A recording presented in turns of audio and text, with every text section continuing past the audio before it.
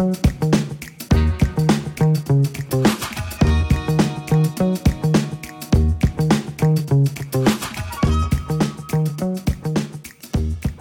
there, welcome to the Paper Pencil Podcast. I am Swarnavo, and this is the third installment in the series Story Behind the Artist. Now, before we go ahead, please remember to subscribe to the podcast, and if you like this episode, share it across with your friends. Now, these episodes are a way for me to learn more about some of history's greatest artists, and in that way, be able to appreciate their work even more. Today, let me tell you a story all the way from Mexico. This is a story about passion, self-love, self-acceptance, and self-expression. Standing out and denying to fit in to the narrow social norms. Our journey begins in a blue house called La Casa Azul in Coyoacan, a town outside Mexico City. The year is 1907. Wilhelm Kahlo lives there with his wife Matilda Calderon y Gonzalez. Wilhelm, a German who moved to Mexico as a kid, is a photographer by profession.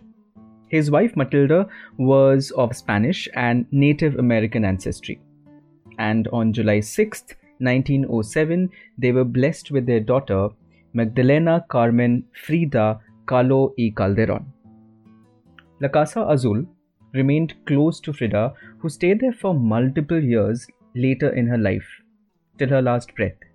At the age of 6, Frida contracted polio. It took some time to recover, and in the end, it permanently damaged one of her legs, forcing her to walk with a limp. An interesting fact about young Frida is that she posed as a portraiture model for her father's photography, and she learned how to be photogenic in front of the camera. The angles, her gaze, the expressions. She learnt it all. She maintained to have a great relationship with her father, while it is said that her relationship with her mother was not always that great. In fact, as a teenager, she was bored of wearing the socially appropriate clothes meant for women, and she instead chose to wear a full man suit for one of the family photographs, which of course did not go that well, especially in that era. She played soccer, boxed, wrestled, and swam competitively. She used to say, "My toys were those of a boy, skates, bicycles." But as an adult, she also collected dolls. Her father enrolled Frida to the German college in Mexico City and exposed her to a lot of European literature and writings of philosophers. It is said that she always had a thirst for expansive learning, something beyond the regular curriculum. Kahlo had a horrible experience at the German school, however, and luckily at that time, the Mexican Revolution had changed the education policy, and from 1922, girls were admitted to the National Preparatory School. Kahlo was in fact one of the first of 35 girls admitted, and she began to study medicine, botany, and the social sciences. She excelled academically, became very interested in Mexican culture, and also became active politically. Now let's take the story towards her artistic influences. The phase where you can see Frida Kahlo, the artist, emerging. Kahlo planned to become a doctor and took courses in biology, zoology, anatomy. Her knowledge of these disciplines would later add realistic touches to her portraits. She also had a passion for philosophy, which she liked to flaunt. When she was 15, a renowned artist, Diego Rivera, was painting a mural. The year was 1922, and this painting was in the amphitheater of the school that Frida went to. Upon seeing him work, Kahlo experienced a moment of infatuation and fascination that she would fully go on to explore later in her life. She had a crush on Diego, and it is said that she went and appreciated him in front of her best friends, and even said that one day she will probably marry him. Meanwhile, she enjoyed helping her father in his photography studio and received drawing instruction from her father's friend Fernando Fernandez. In 1923, Kahlo joined a gang of students who shared similar political and intellectual views, and she fell in love with the leader Alejandro Gomez Arias.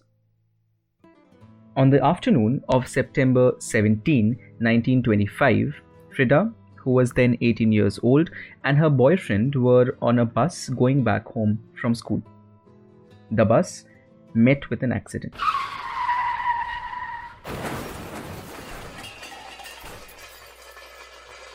It was rammed by a trolley car.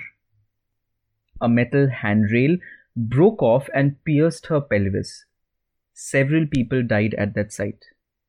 Doctors at the hospital where Frida was taken did not think she would survive. Her spine was fractured in 3 places, her pelvis was crushed, and her right leg and foot was severely broken. In the hospital, Kahlo told Gomez Arias, "In this hospital, death dances around my bed at night." She spent a month in the hospital and was later fitted with a plaster corset. She would be compelled to wear them throughout her life, just to keep her spine straight. Confined to bed for 3 months, she was unable to return to school. "Without giving it any particular thought, I started painting," she recalled.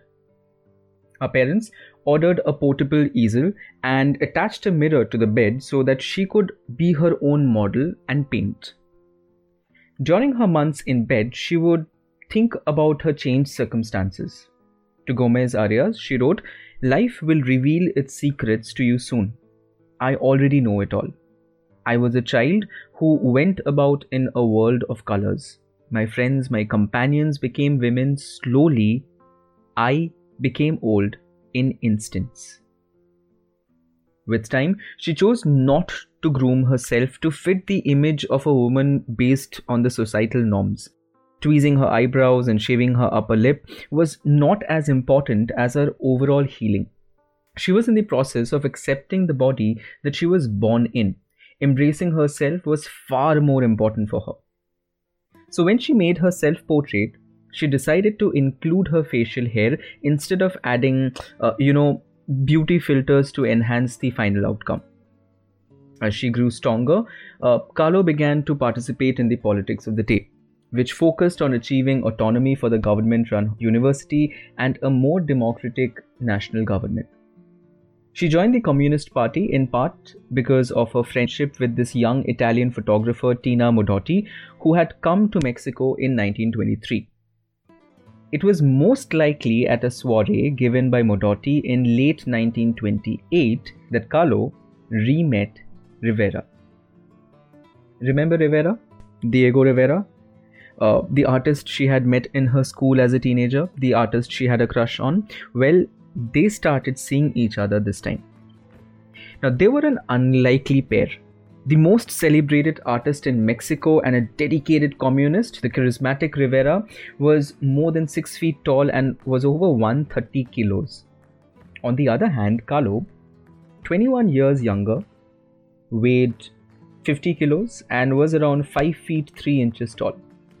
He was ungainly and a bit misshapen, and she was drop-dead beautiful.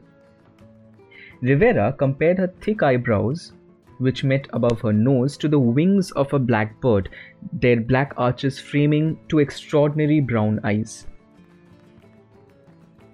Rivera quoted Kahlo under the watchful eyes of her parents. Sundays, he would visit La Casa Azul to critique her paintings. He later wrote, "It was obvious to me that this girl was an authentic artist." The couple married on August 21st, 1929. Kahlo later said her parents described the union as a marriage between an elephant and a dove. Kahlo was a devoted wife, bringing Rivera lunch every day, bathing him, cooking for him. Next, they decided to move to the USA. The Riveras arrived in the United States in November 1930, settling in San Francisco, while Rivera worked on murals for the San Francisco Stock Exchange and the California School of Fine Arts, and on the other hand, Kahlo painted portraits of friends. Like other left-wing Mexican intellectuals, she was now dressing in flamboyant native Mexican costume, embroidered tops and colorful floor-length skirts. Rivera's new wife was a little doll alongside Diego. People would stop in their tracks to look in wonder. Kahlo's painting had evolved to include a more assertive sense of Mexican identity. Kahlo's interest in distancing herself from her German roots is evidenced in her name change from Frida to Frida. For the listeners, this would be a change in the spelling from Frieda to Frida. Also, in her decision to wear traditional Tijuana costume. Now, they stayed in the United States for 3 years. Diego felt like he was living in the future. On the other hand, Frida grew homesick. She said, "I find that Americans completely lack sensibility and good taste. They are boring and they all have faces like unbaked rolls." For Kahlo, despair and pain were never far away. Before leaving Mexico, she had suffered the first in a series of miscarriages and abortions. Remember her bus accident? The injuries lowered her chances of ever being able to carry a baby. Every time she lost a baby, she was thrown into a deep depression. Moreover, her polio-afflicted and badly injured right leg often troubled her. Kahlo had arrived in America as an amateur artist. She had never attended art school, had no studio, and had not yet focused on any subject matter in particular. "I paint self-portraits because I'm so often alone, because I'm the person I know best," she would say years later. Turns out that despite her injuries, she regularly visited the places or the sites on which Rivera worked in order to bring him lunch. As she watched him paint, she learned the fundamentals of her craft. Slowly, she learned how to tell a story in paint. Now, soon after her miscarriage in Detroit, Kahlo's signature style starts to emerge. Her desolation and pain are graphically conveyed in this powerful depiction of herself. This painting had herself nude and weeping on a blood-stained bed. As she would do, time and again, she communicates a devastating experience that she has gone through the act of painting. Towards the end of 1933, the couple returned to Mexico and the relationship continued to take a wrong turn. It is said that Diego was unfaithful to Frida multiple times in that period. Soon, Frida moved out and went back to her childhood home, La Casa Azul. During a visit to Mexico City in 1938, the founder of Surrealism, André Breton, fell in love with Kahlo's paintings and arranged to invite Kahlo to hold her first solo show at his gallery in New York. This time around, Kahlo traveled to the States without Rivera and upon arrival caused a huge media sensation. People were attracted to her colorful and exotic, but actually traditional, Mexican costumes, and her exhibition was a huge success. Kahlo enjoyed some months socializing in New York and then sailed to Paris in early 1939 to exhibit with the Surrealists there.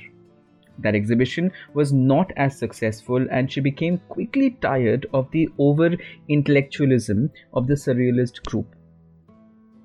Now, since we spoke about Surrealism, let's spend a minute understanding what it is.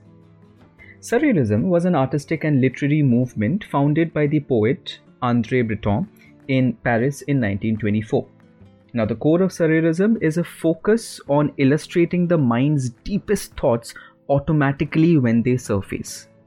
This thought process for creating art is also known as automatism. Now, Surrealists challenged the limitations of consciousness and rationality in order to liberate the unconscious mind, a superior reality, as Breton called it. Breton had studied medicine and psychiatry and was well versed in the psychoanalytical writings of Sigmund Freud. He was particularly interested in the idea that the unconscious mind, which produced dreams, was the actual source of artistic creativity, not rational and logical thinking.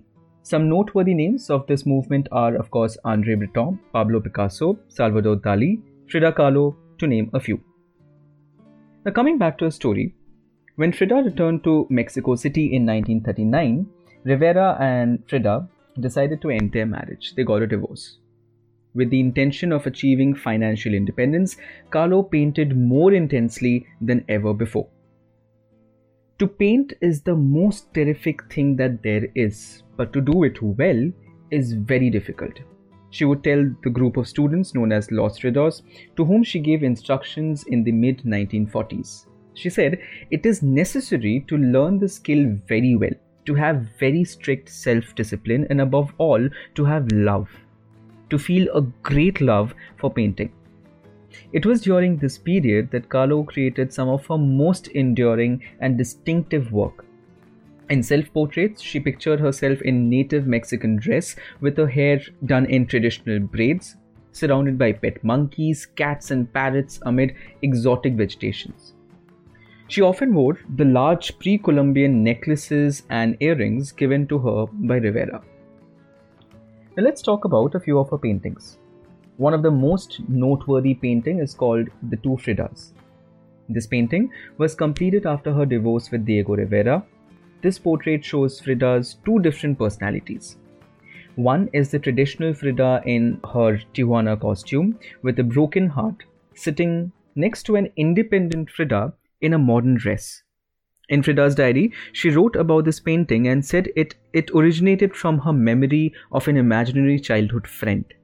Later, however, she admitted it expressed her desperation and loneliness with the separation from Diego. In this painting, the two Fridas are holding hands. They both have visible hearts, and the heart of the traditional Frida is cut and torn open. The main artery, which comes from the torn heart down to the right hand of the traditional Frida, the blood keeps dripping on her white dress and she is in danger of bleeding to death. The background has a stormy sky filled with agitated clouds, which may reflect Frida's inner turmoil. In another work from this period, called Self-Portrait with Cropped Hair, made in 1940, Kahlo paints herself with chopped hair and in an oversized man's suit which looks like one of Diego's. She holds a pair of scissors in her right hand and strands of hair in her left. The hair is symbolic of sacrifice. Turns out, Diego loved her long hair. In the background, strands of hair are everywhere. Surrounded by the hair, she was sitting on a chair with an empty expression. The space around her is uninhabited, which adds to her despair. The lyrics of a song painted across the top of this portrait, which reads, "If I loved you, it was for your hair. Now you're bald, I don't love you anymore." In December 1940, a year after her divorce, Rivera and Frida got back and remarried. The relationship again remained sour. Still, Kahlo never stopped cooking elaborate meals and arranging flowers in her home and her beloved garden, and there were always festive occasions in the house to celebrate. During the last decade of her life, Kahlo endured painful operations on her back, her foot, her leg. In fact, in 1953, her right leg had to be amputated below the knee. She drank heavily, sometimes downing 2 bottles of cognac a day, and she became addicted to painkillers. As drugs took control of her hands, the surface of her paintings became rough, her brushwork agitated. In the spring of 1953, Kahlo finally had a one-person show in Mexico City at the Lola Alvarez Bravo's gallery. Though still bedridden following the surgery on her leg, Kahlo did not want to miss the opening night. Arriving by ambulance, she was carried to a canopied bed which had been transported from her home. This bed was kept at the center of the gallery from where she could greet everyone. The headboard was decorated with pictures of family and friends, papier-mâché skeletons hung from the canopy. Surrounded by admirers, the elaborately costumed Kahlo held court and joined in singing her favorite Mexican songs. Kahlo remained a dedicated leftist. 8 days before she died, Kahlo, in a wheelchair accompanied by Rivera, joined a crowd of 10,000 in Mexico City protesting the overthrow of the Guatemalan president. Kahlo too preferred to emphasize her love of life and a good time. Just days before she died, she incorporated the words "Viva la vida," which means long live life, into a still life of watermelons. Kahlo died in 1954 at La Casa Azul. While the official cause of death was given as pulmonary embolism, questions have been raised about suicide, either deliberate or accidental. She was 47 years old. Now, before we end this story, it is important to highlight one thing about Frida: her unibrow, the icon. More importantly, the whole idea of self expression and acceptance. Kahlo's unibrow is important because it's confidently unconventional. She's an icon for our society, a place where sadly everything should fit in a box. Things have their narrow definitions, and if you do not fit into those definitions, you run the risk of being outcasted. Frida wrote in her diary, "I used to think I was the strangest person in the world. But then I thought, there are so many people in the world. There must be someone just like me who feels bizarre and flawed in the same ways I do." I would imagine her and imagine that she must be out there thinking of me too. Well, I hope that if you are out there and read this and know that yes, it is true, I am here and I'm just as strange as you. An anecdote here is the manufacturers of the famous Barbie doll released a Frida Kahlo Barbie in March 2018, and that led to quite a lot of controversy. In fact, there was an appeal to ban sales of this doll in Mexico, and the reason: the doll had a lighter skin tone, had unlikely physical proportions, but the biggest blow was her facial hair was minimized. It is amazing to see the life of a person impact society so much through her artwork, and more importantly, her ability to accept herself the way she is and be confident about it. To be honest, I never really knew the Frida Kahlo story in detail.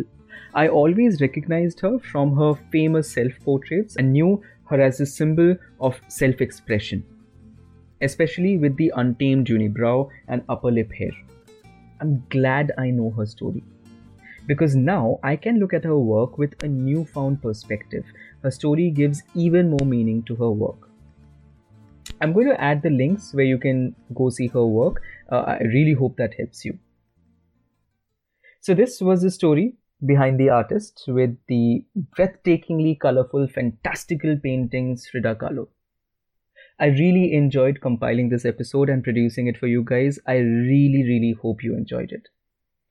Do remember to subscribe to this podcast and tell people about this episode. Next week, I will be back with my next guest. Till then, have a great week and remember to tune in to the Paper Pencil podcast next Sunday. Cheers!